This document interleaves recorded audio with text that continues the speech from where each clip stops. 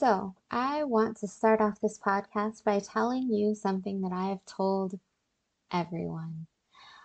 You don't have to go to college to make it in the accounting industry. And I'm going to tell you why. Because I didn't. I have worked my way up from a clerk to a senior corporate accountant without an accounting degree. The way that I have done that is it has taken years, but I was consistent. I took my career seriously. I asked for what I wanted and I pushed to make myself valuable at every turn. I was also very good at what I did. Well, am because I am currently a senior corporate accountant without a degree.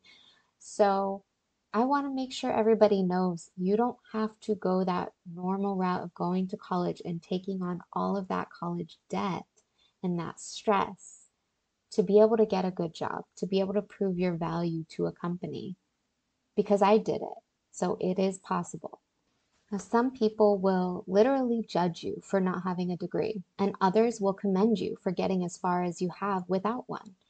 A lot of people go their entire life without having a degree, and they decide they want to get their degree later in life. And you might be one of those people. I might even be one of those people. I'm still debating. There is benefit in the schooling because accounting classes do teach you a lot. But what people don't seem to realize is that on the job experiences teach you much more.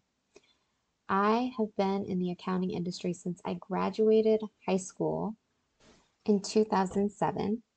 I was a mail clerk at a national accounting service center for a national grocery store chain for 6 months. And then I moved up to be an accounting clerk. And then I was accounting clerk for 4 months.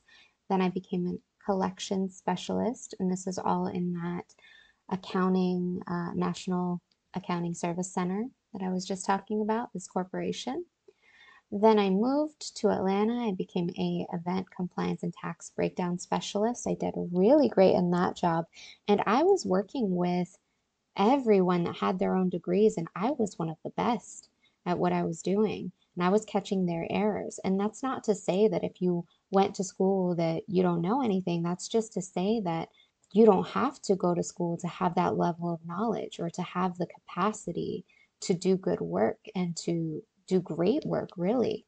And so that was a really, really big boost to me at the time. I was so proud of myself that I didn't go to college, everybody else in the environment did, and I was kicking butt.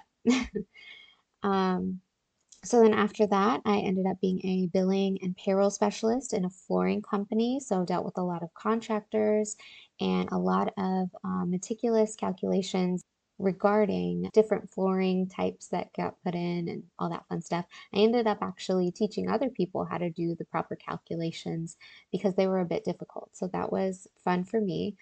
I ended up being a tariff maintenance specialist, which is basically where you build out a bunch of rates behind the scenes in the system for billing and for pricing for different add-on fees. And this was for an overseas shipping company. So that was a very unique industry and a unique experience for me that taught me a lot. Then the next company I worked at, I decided I was going to take my career more seriously. I was going to actually focus on it because prior to this point, I was doing hobbies on the side. I wasn't taking my job super seriously. I was young, so I didn't know what I wanted to do. I just thought, these jobs are just jobs that I have because I need a job, and I didn't really take them too seriously.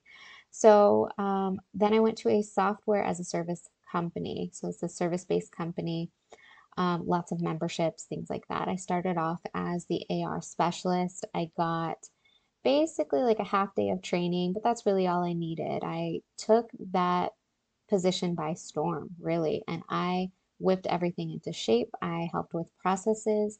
I helped with, coordinating between sales departments and the executives as well as the accounting department. I was kind of the glue to it all, and that made me very proud. And almost everybody knew me and went to me for help. So that was a big deal to me.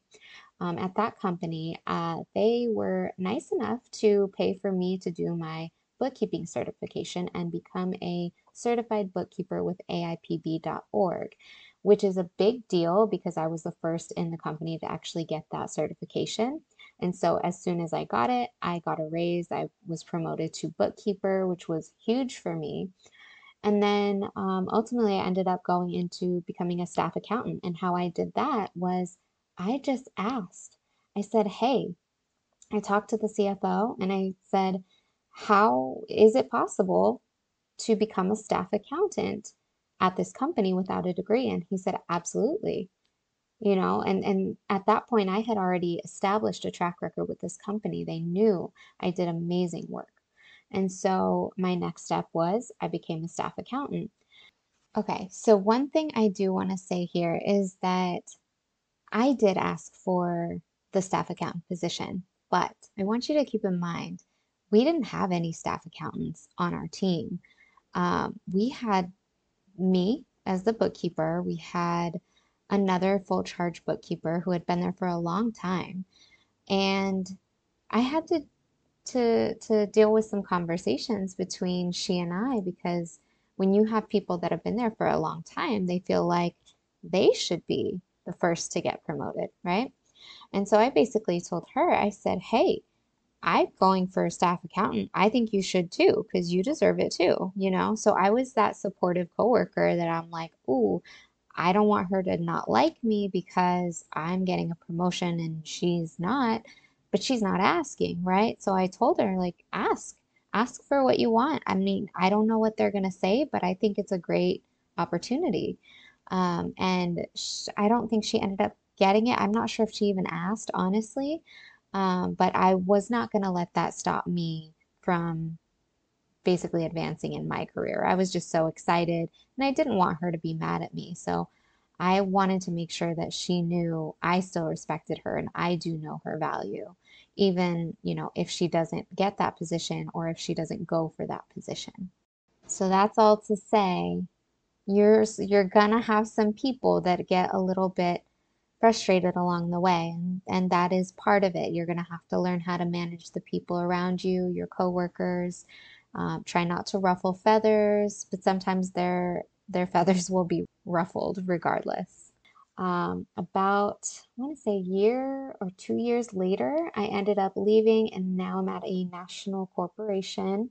Not going to say which one, but I started off there as a staff accountant because I don't have a degree. So I basically came in and I was really good at the software they were using, which is NetSuite. So I don't know if you're familiar, but it's a pretty big mid-sized company system that's being used for it's a very robust system, but it's very unique. So if you have experience using that system, it's a big bonus for companies that have that system in place because it's a bit difficult to learn for new people.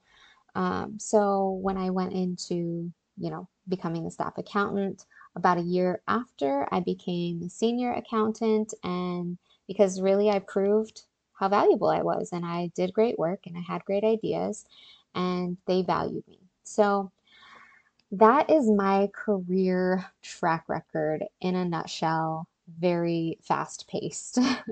So that's what I did to get to where I was at. And yes, I did enroll in college. It was like a community college, and I did take one accounting class throughout that.